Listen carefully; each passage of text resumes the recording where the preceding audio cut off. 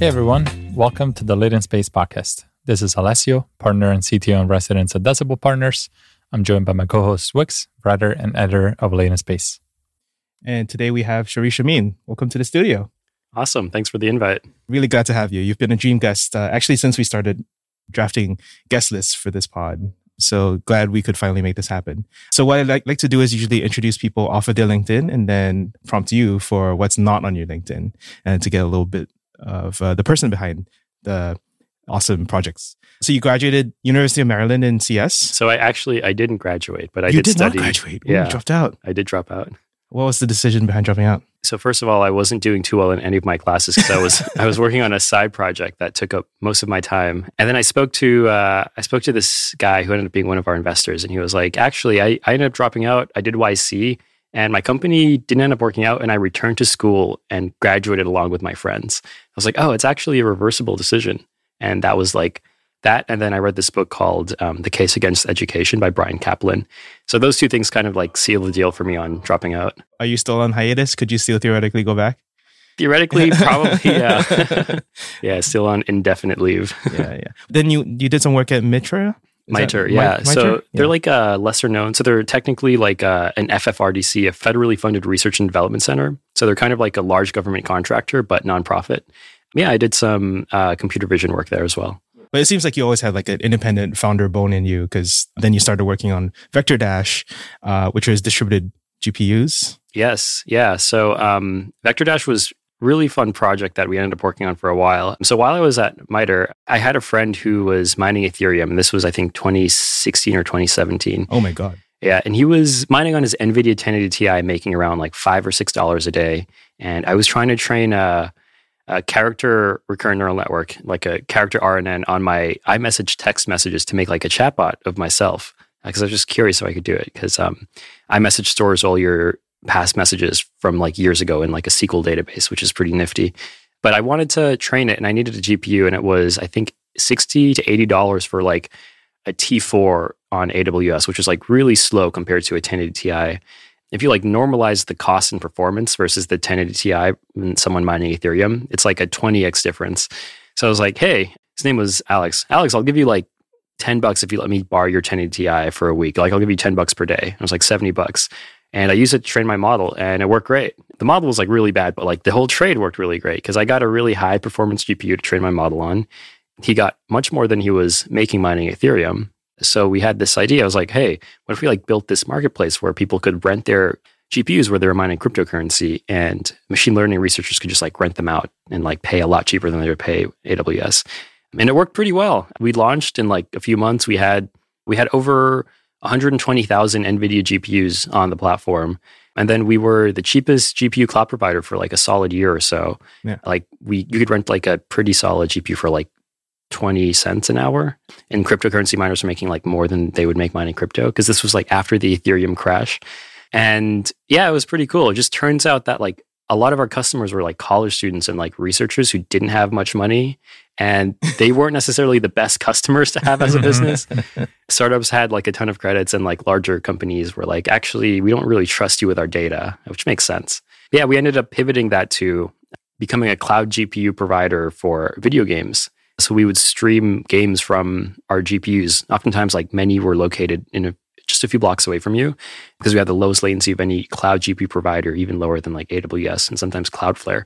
And we decided to build a cloud gaming platform where you could pretty much play your own games on the GPU and then stream it back to your like Mac or PC. So Stadia before Stadia. Yeah, Stadia before Stadia. It's like a year or so before Stadia. Wow. Weren't you like jealous of, I mean, I don't know. It sounds like Stadia could have bought you, or Google could have bought you for Stadia. And that never happened? It never happened. Yeah, it didn't end up working out for a few reasons. The biggest thing was internet bandwidth. So a lot of the hosts, the GPU hosts had lots of GPUs, but average upload bandwidth in the United States is only 35 megabits per second, I think. And like a 4K stream needs like minimum 15 to 20 megabits per second. And then, so you could really only utilize one of those GPUs, even if they had like 60 or 100. And then you went to Debuild, July 2020 is the date that I have. I'm actually kind of just curious, like, what was your GPT-3 aha moment? When were you like GPT-3 pilled? Okay, so I first heard about it because I was also working on another chatbot. So this was like after, like everything ties back to this chatbot I'm trying to make.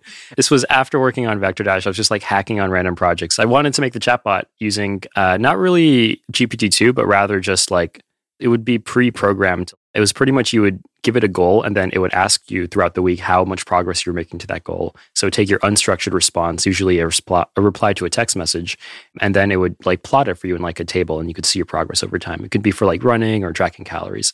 But I wanted to use GPT-3 to make it seem more natural because I remember someone on Bookface, which is still is YC's like internal forum, they posted and they were like, OpenAI just released AGI and it's GPT-3. I asked it like a bunch of logic puzzles and it solved them all like perfectly. And I was like, what? How's no one else talking about this? Like, this is either like the greatest thing ever that everyone is missing or like it's not that good. Mm-hmm. So like I tweeted out if anyone could get me access to it. A few hours later, like Greg Brockman responded. He is everywhere.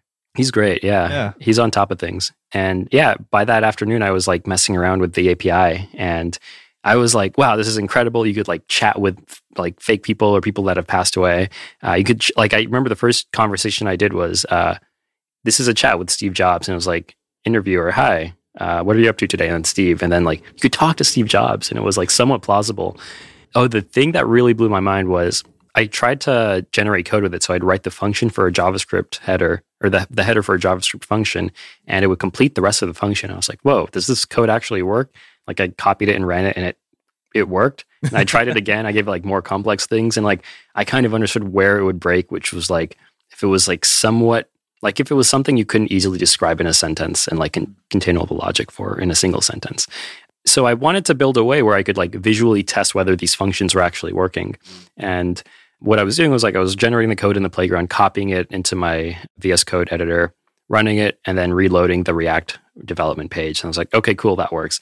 So I was like, wait, let me just put this all in like the same page so I can just like compile it in the browser, run it in the browser, and then like submit it to the API in the browser as well.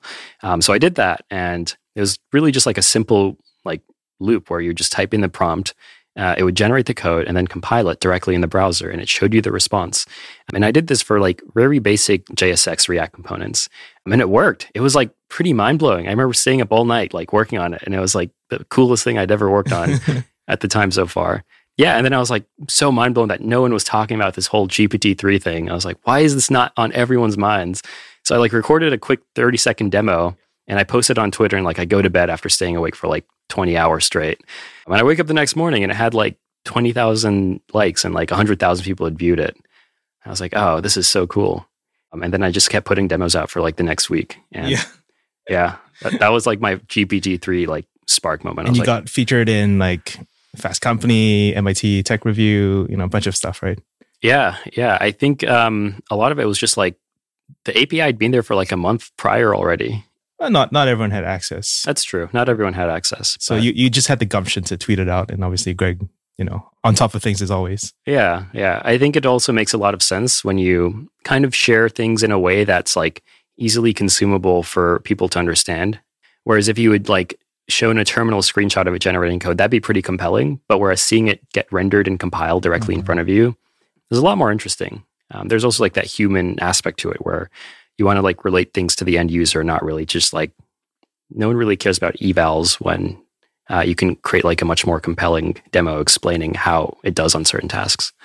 Okay, we'll round it out soon, but in 2022, you moved from Dbuild to Lexica, which was the search engine. I assume this was inspired by Stable Diffusion, but we can get the history there a little bit. Yeah, so I was still working on Dbuild. We were growing at like a modest pace, and I was in the Stable... I was on the sign-up list. I never got off. Oh, yeah, well, we'll get you off. It's not getting many updates anymore, but yeah, I was in the Stable Diffusion Discord, and I was in it for like many hours a day. It was just like the most exciting thing I'd ever done in like a Discord. It was so cool. Like people were generating so many images, but I didn't really know how to write prompts. And people were like writing really complicated things. They would be like a modern home trending on ArtStation by Greg Rutkowski, like 4K Unreal Engine. It's like that. There's no way that actually makes the images look better.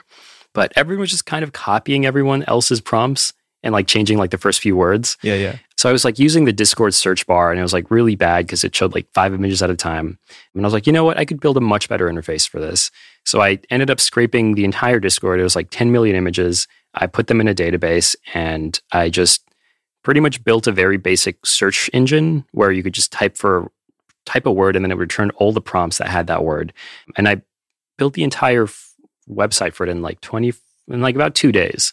And we shipped it the day after the Stable Diffusion weights were open sourced. So about 24 hours later. And it kind of took off in a way that I never would have expected. Like I thought it'd be this like cool utility that like hardcore Stable Diffusion users would find useful. But it turns out that almost anyone who mentioned Stable Diffusion would also kind of mention Lexica in conjunction with it.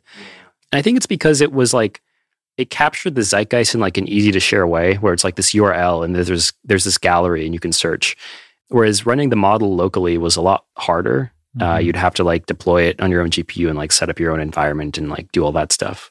Oh, my takeaway, I have 2 more to add to the reasons why Lexica works at the time. One is lower latency is all you need. So in other words, instead of waiting a minute for your image, you could just search and find stuff that other people have done. That's good. And then 2 is everyone knew how to search already, but people didn't know how to prompt. So you were the bridge. That's true. Yeah. You would get a lot better looking images by like typing a 1-word prompt versus prompting for that 1 word. Yeah. That is interesting. The numbers kind of speak for themselves, right? Like 24 hours post-launch, 51,000 queries, like 2.2 terabytes in bandwidth. Going back to the bandwidth problem that you had before, like you would have definitely run into that. Day 2, you doubled that. It's like 111,000 queries, 4.5 terabytes in bandwidth, 22 million images served. It's pretty crazy. Yeah, I think we're like doing like over 5 billion images served per month now. It's like, yeah, it's pretty crazy how much things have changed since then. Yeah, I'm still showing people like even today, now it's been a few months now, this is where you start to learn image prompting because they don't know. Yeah, it is interesting. And it's weird because I didn't really think it would be a company. I thought it would just be like a cool utility or like a cool tool that I would use for myself. And I really was just building it for myself just because I didn't want to use the Discord search bar.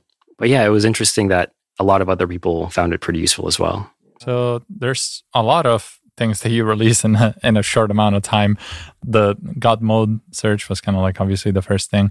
I guess like maybe to talk about some of the underlying technology, you're using Clip to kind of find, go from image to like description and then let people search it. Maybe talk a little bit about what it takes to actually make the search magic happen. Yeah, so the original search was just using Postgres's full text search, and it would only search the text contents of the prompt.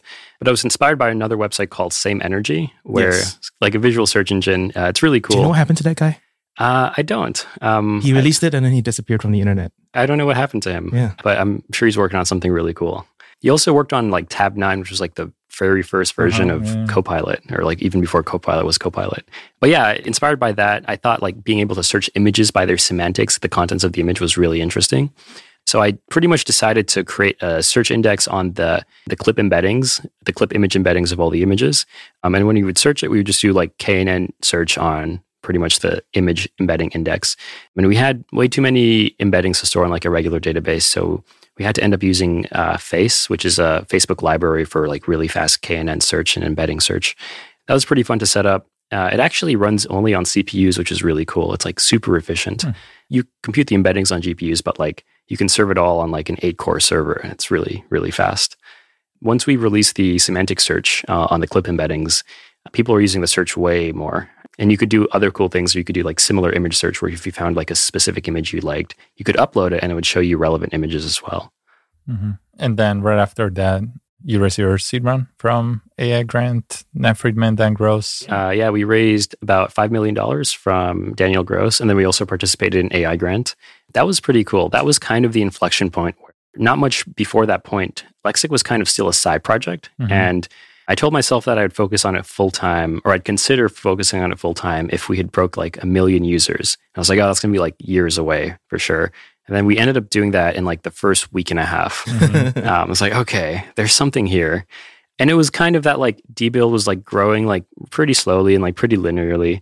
And then Lexica was just like this thing that just kept going up and up and up. And I was so confused. I was like, man, people really like looking at pictures. This is crazy. Yeah. And then we decided to pivot the entire company and just focus on Lexica full time at that point. And then we raised our seed round. Yeah.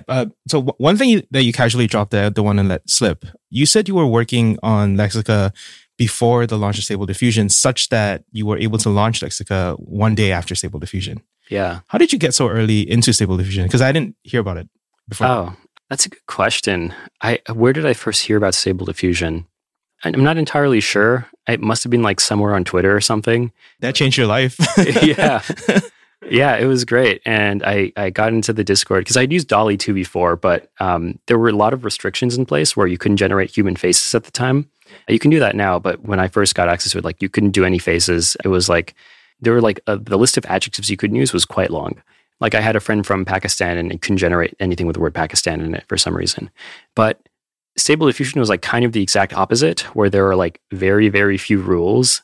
So that was really, really fun and interesting, especially seeing the chaos of like a bunch of other people also using it right in front of you. That was just so much fun. And I just like wanted to do something with it. I thought it was honestly really fun.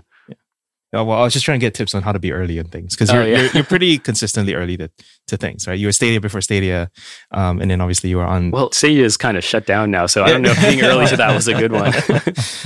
I think just being consistently early to things that have a lot of potential, like one of them is going to work out, and then that's how you got Lexica. How did you decide to go from search to running your own models for a generation? That's a good question. So we kind of realized that the way people were using Lexica was they would have Lexica open in one tab, and then in another tab, they have like a Stable Diffusion interface. It would be like either a Discord or like a local run interface, like the automatic Gradio UI, or something else. I would watch people use it, and they would like alt tab back and forth between Lexica and their other UI, and they would like scroll through Lexica, click on the prompt, or click on an image, copy the prompt, and then paste it, and like maybe change a word or two. And I was like, this should really kind of just be all within Lexica. Like, it'd be so cool if you could just like click a button in Lexica and get an editor and generate your images. And I found myself like also doing the alt tab thing where it was like really frustrating. I was like, man, this is like kind of tedious. Like, I really wish it was much simpler. So we just built generations directly within Lexica. So we deployed it on, I don't remember when we first launched it. I think it was November or December. Mm-hmm. And yeah, people love generating directly within it now. I was also like thinking that this was coming out of AI grants where, I think AI grant was like a very special program. I was just wondering like if you learned anything from, that special week where everyone was in town. Yeah, that was a great week. Yeah. I loved AI grant. Yeah, bring us in a little bit because it was awesome. We weren't there. Oh, sure. Yeah, it's really, really cool. Like all the founders in AI grant are like fantastic people. And so I think the main takeaway from AI grant was like, you have this massive overhang in compute or in capabilities in terms of like these latest AI models. But to the average person, there's really not that many products that are that cool or useful to them. Like the latest one that has hit the zeitgeist was ChatGPT, which used like arguably the same GPT-3 model, but like RLHF. But you could have arguably built like a decent ChatGPT product just using the original GPT-3 model, but no one really did it. Now, there were like some restrictions in place, and OpenAI like slowly released them over like the few months or years after they released the original API. But the core premise behind AI grant is there are way more capabilities than there are products. So focus on building like really compelling products and get people to use them, and like focus less on things like hitting like state of the art on evals and more on like getting users to use something. Make something people want. Exactly. Yeah, we did an episode on LLM benchmarks, and we kind of talked about how the benchmarks kind of constrain what people work on. Because if your model is not going to do well on like the well-known benchmarks, it's not going to get as much interest and like funding. So going at it from a product lens is cool. My hypothesis when I was seeing the sequence of events for AI grants and then for Lexica Aperture was that you had some kind of magical dinner with Imad and David Holtz, and then they taught you the secrets of training your own model. I don't know. Is that how it happens? No, there's no secret dinner. The Illuminati of text to image. We did not have a meeting. I mean, even if we did, I wouldn't tell you. But it really boils down to just having good data. If you think about diffusion models, really the only thing they do is learn a distribution of data. So if you have high quality data, it'll learn that high quality distribution. Or if you have low quality data, it will learn to generate images that look like they're from that distribution. So really it boils down to the data and the amount of data you have and the quality of that data, which means a lot of the work in training high quality models, at least diffusion models, is not really in the model architecture, but rather just filtering the data in a way that makes sense. So for Lexica, we do a lot of aesthetic scoring on images, and we use the rankings we get from our website because we get tens of millions of people visiting it every month. So we can capture a lot of ranking. Oh, this person liked this image when they saw this one right next to it. Therefore, they probably preferred this one over that. You can do pairwise ranking to rank images and then compute like ELO scores. You can also just train aesthetic models to learn to classify a model, whether or not someone will like it or whether or not it's like, or rank it on a scale of like 1 to 10, for example. So we mostly use a lot of the traffic we get from Lexica and use that to kind of filter our data sets and use that to train better aesthetic models. You had been a machine learning engineer before. You've been more of an infrastructure guy.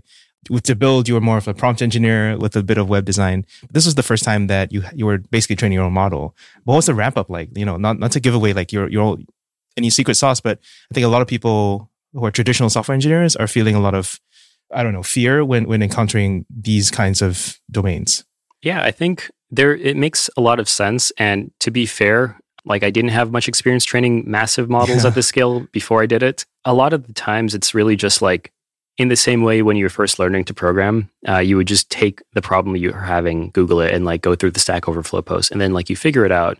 But ultimately you will get to the answer. It might take you a lot longer than someone who's experienced, but I think there are enough resources out there where it's possible to learn how to do these things.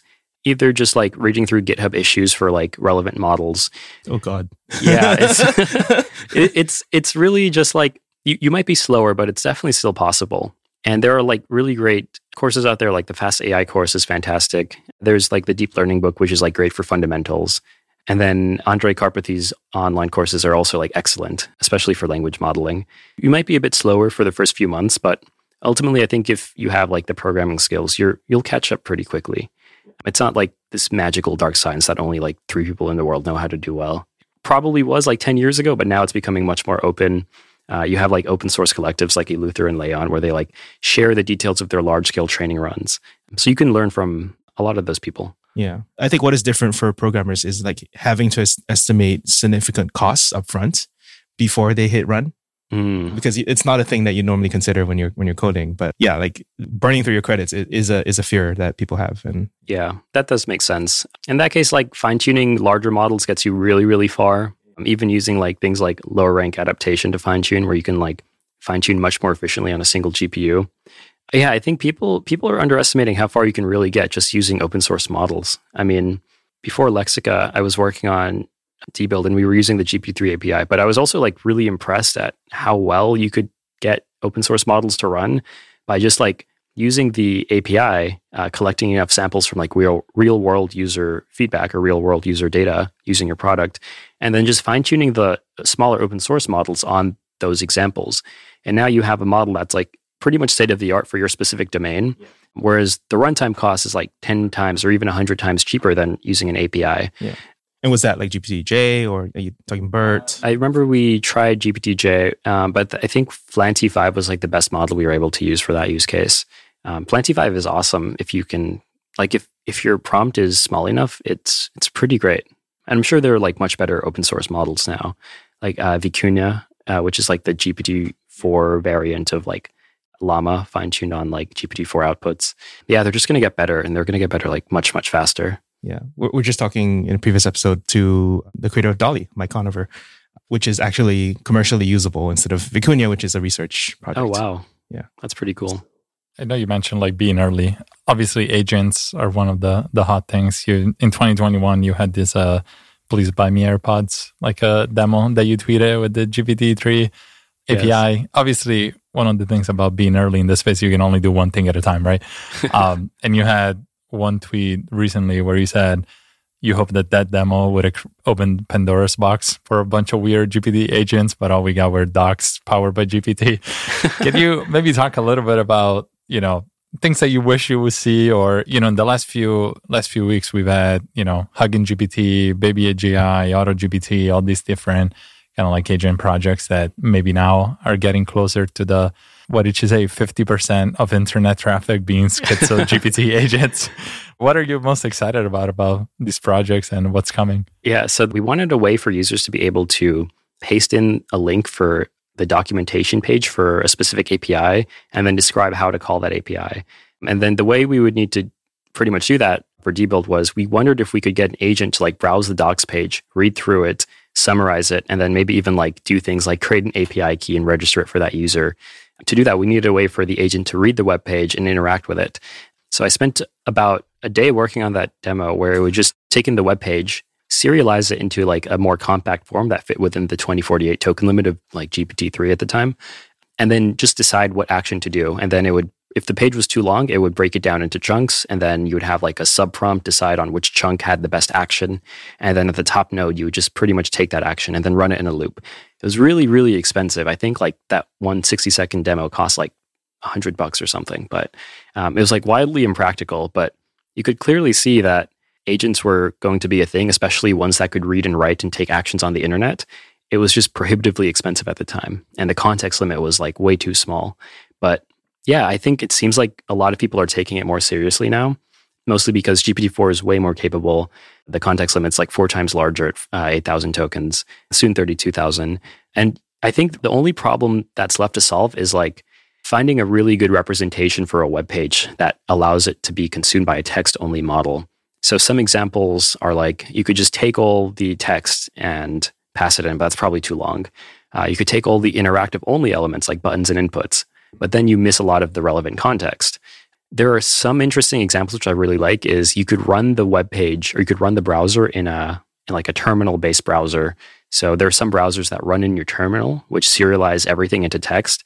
And what you can do is just take that frame from that terminal-based browser and pass that directly to the model. And it's like a really, really good representation of the web page, because they do things where for graphical elements, they kind of render it using like ASCII blocks. But for text, they render it as actual text. So you could just remove all the like weird graphical elements, just keep all the text. And that works surprisingly well. And then there are other problems to solve, which is how do you get the model to take an action? So for example, if you have like a booking page and there's like a calendar and there are 30 days on the calendar, how do you get it to specify which button to press? It could say 30, and you could like match string based and like find the 30. But for example, what if it's like a list of friends in Facebook and you're trying to delete a friend? There might be like 30 delete buttons. How do you specify which one to click on? The model might say like, oh, click on the one for like Mark. But then you'd have to figure out the delete button in relation to Mark. And there's some ways to solve this. One is there's a cool Chrome extension called Vimium, which lets you use Vim in your Chrome browser. And what you do is you can press F, and over every interactive element, it gives you like a character or 2 characters. Or if you type those 2 characters, it presses that button, or it opens, or it focuses on that input. So you could combine a lot of these ideas and then get like a really good representation of the web browser in text, and then also give the model a really, really good way to control the browser as well. And I think those 2 are the core part of the problem. The reasoning ability is definitely there. If a model can score in the top 10% on the bar, it can definitely browse a web page. It's really just how do you represent text to the model, and how do you get the model to perform actions back on the web page? Really is just an engineering problem. I have one doubt, which I'd love your thoughts on. How do you get the model to pause when it doesn't have enough information and ask you for additional information because you underspecified your original request? This is interesting. I think the only way to do this is to have a corpus where your training data is like these sessions of agents browsing the web. And you have to pretty much figure out where are the ones that went wrong, or the agents that went wrong, where did they go wrong, and just replace it with, hey, I need some help. And then if you were to fine tune a larger model on that data set, you would pretty much get them to say, hey, I need help on the instances where they didn't know what to do next. Or if you're using a closed source model like GPT-4, you could probably tell it, if you're uncertain about what to do next, ask the user for help. And it probably would be pretty good at that. I've had to write a lot of integration tests in my engineering days, and like the DOM. They might be over. Yeah, I hope so. I don't want to deal with that anymore. I don't want to write them the old way. Yeah, but I'm just thinking like, we had the robots.txt for like crawler. Like I can definitely see the DOM being reshaped a little bit in terms of like accessibility. Like sometimes you have to write XPaths that are like so long just to get to a button.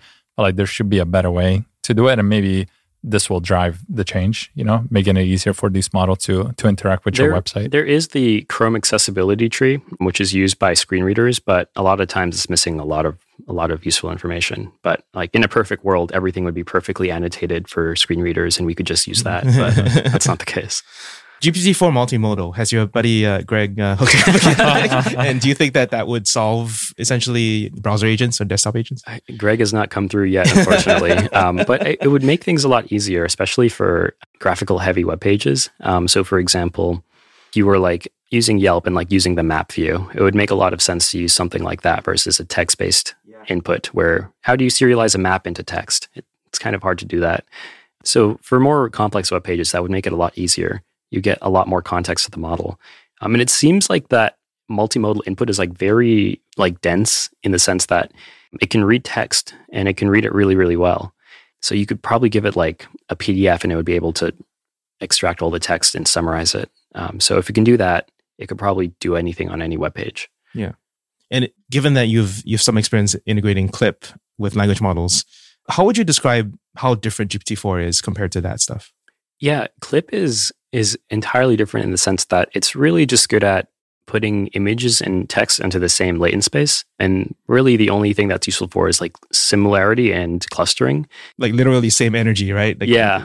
And then there's Blip and Blip 2. I don't know if you like messed with those. Yeah, Blip 2 is a lot better. There's actually a new project called, I think, Mini GPT-4. Yes, it was just out today. Oh, nice. Yeah, it's really cool. It's actually really good. I think that one is based on the Llama model. But yeah, that's like another. It's Blip plus Llama, right? So they run it through Blip and then have Llama ask interpret your questions so that you do visual QA.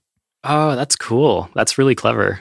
Yeah, ensemble of models are really useful. Well, so I was trying to articulate because there's two things people are talking about today. You have to the moment you wake up, you open Hacker News and go like, all right, what's the new thing today?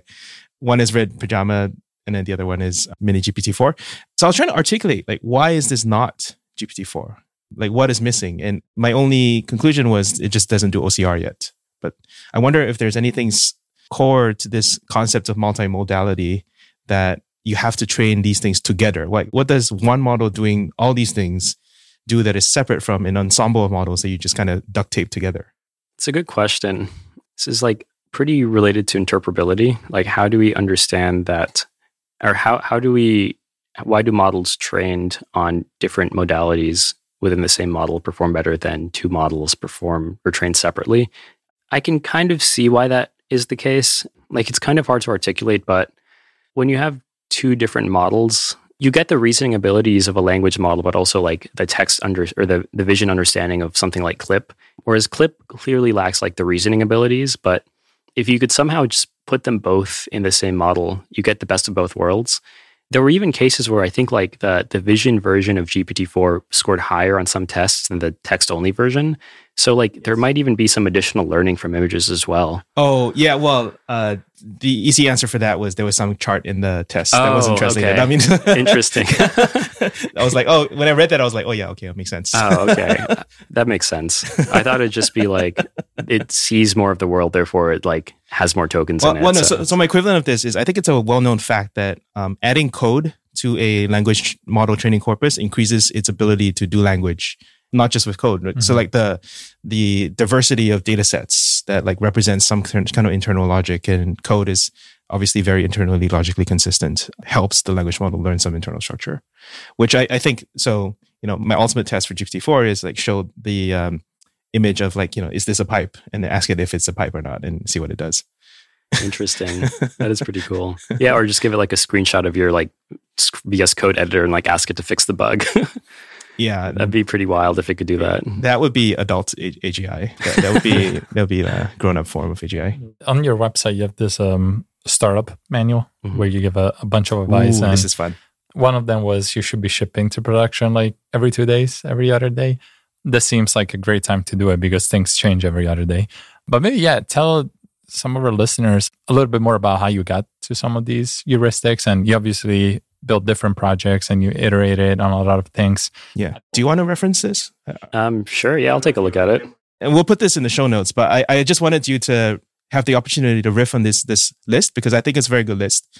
And which one of them helped you for Lexica, if there's anything interesting? So this list is pretty funny. It's mostly just like me yelling at myself. Yeah. Based on all the mistakes I've made in the past and me trying to like not make them again. Yeah. Yeah. So the first one is like, I think the most important one is like, when you're building a product, try to build the smallest possible version And I mean, for Lexica, it was literally one screen in a React app where a Postgres database, and it just showed you like images. And I don't even know if the first version had search. I think it did, but I'm not sure. Like, I think it was really just like a grid of images that were randomized. But yeah, don't build the absolute smallest thing that can be considered a useful application and ship it. For Lexica, it helps when you write better prompts. It's pretty useful. It's like not that useful, but it's good enough. Don't fall into the trap of intellectual indulgence with over-engineering. I think that's a pretty important one for myself, and also anyone working on new things. There's oftentimes you fall into the trap of like thinking you need to add more and more things, when in reality, like the moment it's useful, you should probably get in the hands of your users, and they'll kind of set the roadmap for you. I know this has been said like millions of times prior, but I think it's really, really important. And I think if I'd spent like 2 months working on Lexica, adding a bunch of features, it wouldn't have been anywhere as popular as it was if I had just released the really, really boiled down version alongside the Stable Diffusion release. And then there are a few more, like product development doesn't start until you launch. Think of your initial product as a means to get your users to talk to you. It's also related to the first point, where you really just want people using something as quickly as you can get that to happen. And then a few more are pretty interesting. Create a product people love before you focus on growth. If your users are spontaneously telling other people to use your product, then you've built something people love. So this is pretty... It sounds like you've internalized Paul Graham's stuff a lot. Yeah. Because I think he said stuff like that. A lot of these are just probably me taking notes from like books I found really interesting, or like PG essays that were really like relevant at the time, and then just trying to not forget them. I should probably read this list again. There's like some pretty personalized advice for me in here. Oh yeah, one of my favorite ones is don't worry if what you're building doesn't sound like a business. Nobody thought Facebook would be a $500 billion company. It's easy to come up with a business model once you've made something people want. You can even make pretty web forms and turn that into a 200-person company. And then if you click the link, it's to LinkedIn for Typeform, which is now, I think they're like an 800-person company or something like that. So they've grown quite a bit. There you go. But yeah, pretty web forms are a pretty good business, even though it doesn't sound like it. Yeah, it's worth $1 billion. One way I would like to tie that to the history of Lexica, which we didn't go over, which was just walk us through like Aperture V1, V2, V3, which you just released last week, and how maybe some of those principles helped you in that journey. Yeah, so V1 was us trying to create like a very photorealistic version of our model of Stable Diffusion.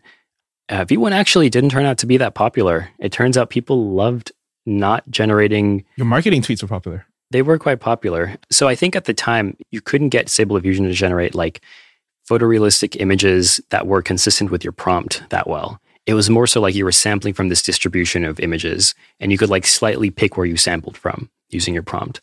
This was mostly just because the clip text encoder is like not the best text encoder. If you use a real language model like T5, you get much better results. Like the T5 XXL model is like 100 times larger than the clip text encoder for Stable Diffusion 1.5. So you could kind of steer it into like the general direction, but for more complex prompts, it just didn't work. So a lot of our users actually complained that they preferred 1.5, the Stable Diffusion 1.5 model over the Aperture model. And it was just because a lot of people were using it to create like art and like really weird abstract looking pictures that didn't really work well with the photorealistic model trained solely on images. And then for V2, we kind of took that into consideration and then just trained it more on a lot of the art images on Lexica. So we took a lot of images that were on Lexica that were art, used that to train aesthetic models that ranked art really well, and then filtered larger datasets to train V2. And then V3 is kind of just like an improved version of that with much more data. I'm really glad we didn't spend too much time on V1. I think we spent about 1 month working on it, which is a lot of time, but a lot of the things we learned were useful for training future versions. How do you version them? Like, where do you decide, okay, this is V2, this is V3? The versions are kind of weird where you can't really use semantic versions because like if you have a small update, you usually just make that like V2. Mm-hmm. Versions are kind of used for like different base models, I'd say. So if you have each of the versions were a different base model, but we've done like fine tunes of the same version and then just release an update without incrementing the version. But I think when there's like a clear change between running the same prompt on a model and you get a different image, that should probably be a different version. Mm-hmm. So the startup manual was the more, you can actually do these things today to make it better. And then you have a whole future page that has tips from, you know, what the series successor is going to be like to like why everyone's genome should be sequenced, there's a lot of cool stuff in there. Why we need to develop stimulants with shorter half-lives so that we can sleep better.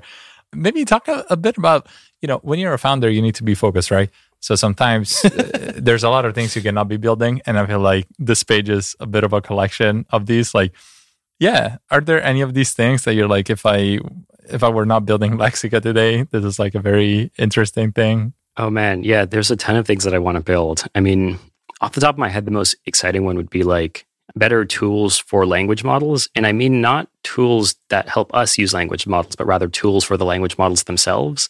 So things like giving them access to browsers, giving them access to like payments and credit cards, giving them access to like credit cards, jeez, giving them things like access to like real world robots. So like it'd be cool if you could have like a Boston Dynamics Spot powered by like a language model reasoning module, and you could like do things for you, like go and pick up your order, stuff like that, entirely autonomously given like high level commands. That'd be like number one thing if I wasn't working on Lexica. And then there's some other interesting things with like genomics I find really cool. Like there's some pretty cool things you can do with consumer genomics. So you can export your genome from 23andMe as a text file, like literally a text file of your entire genome. And there is another tool called Prometheus, I think, where you upload your 23andMe text file genome, and then they kind of map specific SNPs that you have in your genome to studies that have been done on those SNPs, SNPs. And it tells you really, really useful things about yourself. Like, for example, I have the SNP that for this thing called delayed sleep phase disorder, which makes me go to sleep about 3 hours later than the general population. So like I used to always be a night owl and I never knew why. But after using Prometheus, and it pretty much tells you, oh, you have this specific genome or specific SNP for DSPS. It's like in a really tiny percentage of the population, and it's like something you should probably know about. And there's a bunch of other things. It tells you your likelihood for getting certain diseases, for certain cancers. Oftentimes, like even weird personality traits. There's one for like, I have one of the SNPs for like increased risk-taking and optimism, which is pretty weird. That's an actual thing. Like I don't know how this is the founder gene. You should sequence everybody. It's pretty cool. And it's like it's like $10 for Prometheus and like $70 for 23andMe. And it like explains to you how your body works and like the things that are different from you or different from the general population. Wow. Highly recommend everyone do it. Like if you're concerned about privacy, just like purchase the 23andMe kit with like a fake name. You don't have to use your real name. I didn't use my real name. It's just my gene set. I don't know. Worst you can do is clone me. It ties in with what you're talking about with, we want the future to be like this, and like people are building uninspired B2B SaaS apps, and you and I had an exchange about this. How can we get more people to believe they can do great things? That's a good question. And I like a lot of the things I've been working on with GPT-3 has been like trying to solve this, is like get people to think about more interesting ideas. Yeah. I don't really know. I think one is just like the low effort version of this is just put out really compelling demos and get people inspired. Yeah. And then the higher effort version is like actually build the products yourself and get people to like realize this is even possible in the first place. Like I think the baby AGI project and like the GPT agent projects on GitHub are like in practice today, they're not super useful, but I think they're doing an excellent job of getting people incredibly inspired for what can be possible with language models as agents. And also the Stanford paper where they had like the mini version of Simulacra. Sims. Yeah, that one was incredible. That was awesome. It was adorable. Did you see the part where they invented day drinking? Oh, they did? Yeah. They were like, you're not supposed to go to these bars in the afternoon, but they were like, we want to go anyway. Nice. So they just went. That's awesome. Yeah, I think we need more stuff like that. That one paper is probably going to inspire like a whole bunch of teams to work on stuff similar to that. And that's great. I can't wait for NPCs to actually be something that you talk to in a game and, have their own lives. And you can check in and, they would have their own personalities as well. Yeah, I was so kind of off topic, but I was playing The Last of Us Part 2, and the NPCs in that game are like really, really good, where if you like point a gun at them and they'll like beg for their life and like, please, I have a family. And like when you kill people in the game, they're like, oh my God, you shot Alice. Like they're just NPCs, but they like refer to each other by their names and like they plead for their lives. And this is just using like regular conditional rules on NPC behavior. Like imagine how much better it'd be if it was like a small GPT-4 agent running in every NPC, and they had like agency to make decisions and like plead for their lives. And I don't know, you feel way more guilty playing that game. I'm scared it's going to be too good. I played a lot of hours of Fallout, so I feel like if the NPCs were a lot better, you would spend a lot more time playing the game. Yeah. Yeah, let's jump into the lightning round. First question is your favorite AI product. Favorite AI product? The one I use the most is probably ChatGPT. The one I'm most excited about is it's actually a company in AI grant. They're working on a version of VS Code that's like entirely AI powered. Cursor, where you could like give it a prompt and like iterate on your code, not by writing code, but rather by just like describing the changes you want to make. And it's tightly integrated into the editor itself. So it's not just another plugin. Would you, as a founder of a low code prompting to code company that pivoted, would you advise them to explore some things or stay away from some things? Like, what's your learning there that you would give to them? I would focus on like one specific type of code. So if I'm building a low-code tool, I would try to not focus too much on appealing developers. Whereas if I was building an alternative to VS Code, I would focus solely on developers. So in that, I think they're doing a pretty good job focusing on developers. Are you using Cursor right now? I've used it a bit. I haven't converted fully, but I really want to. Okay. It's getting better really, really fast. Yeah. I can see myself switching over sometime this year if they continue improving it.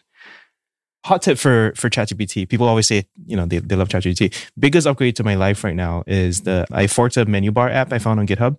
And now I just have it running in a menu bar app, and I just do Command-Shift-G, and it pops it up as like a single use thing. And there's no latency because it just always is live. And I just type in the thing I want, and then it just goes away after I'm done. Wow, that's cool. Big upgrade. I'm going to install that. That's cool. Second question, what is something you thought would take much longer, but is already here? Like what's your acceleration update? It would take much longer, but is already here. This is your question. Yeah, I know. I wasn't prepared. So I think it would probably be kind of, I would say, text to video. Yeah, what's going on with that? I think within this year, by the end of this year, we'll have like the jump between like the original DALL-E 1 to like something like Midjourney. Like we're going to see that leap in text to video within the span of this year. It's not already here yet. So I guess the thing that surprised me the most was probably like the multimodality of GPT-4 in the fact that it can like technically see things, which is pretty insane. Yeah. Is text to video something that Aperture would be interested in? It's something we're thinking about, but it's still pretty early. There was one project with hand animation with human poses. It was also coming out on Facebook. I thought that was a very nice way to accomplish text to video while having a high degree of control. I forget the name of that project. I think it was like Draw Anything. Yeah, sounds familiar. Well, you already answered a year from now. What will people be surprised by? And maybe the usual request for startup. What's one thing you will pay for if someone built it? One thing I would pay for if someone built it. So many things, honestly. I would probably really like I really want people to build more tools for language models, like useful tools, give them access to Chrome. And I want to be able to give it a task, and then just it goes off and like spins up 100 agents that perform that task. And like, sure, like 80 of them might fail, but like 20 of them might kind of succeed. That's all you really need. Mm-hmm. And they're agents. You can spin up thousands of them. It doesn't really matter. Like the law of large numbers is on your side. So I would pay a lot of money for that, even if it was capable of only doing really basic tasks like signing up for a SaaS tool and like booking a call or something. If you could do even more things where it could like handle the email thread and like get the person on the other end to like do something where like I don't even have to like book the demo, they just like give me access to it, that'd be great. Yeah, more like really weird language model tools would be really fun.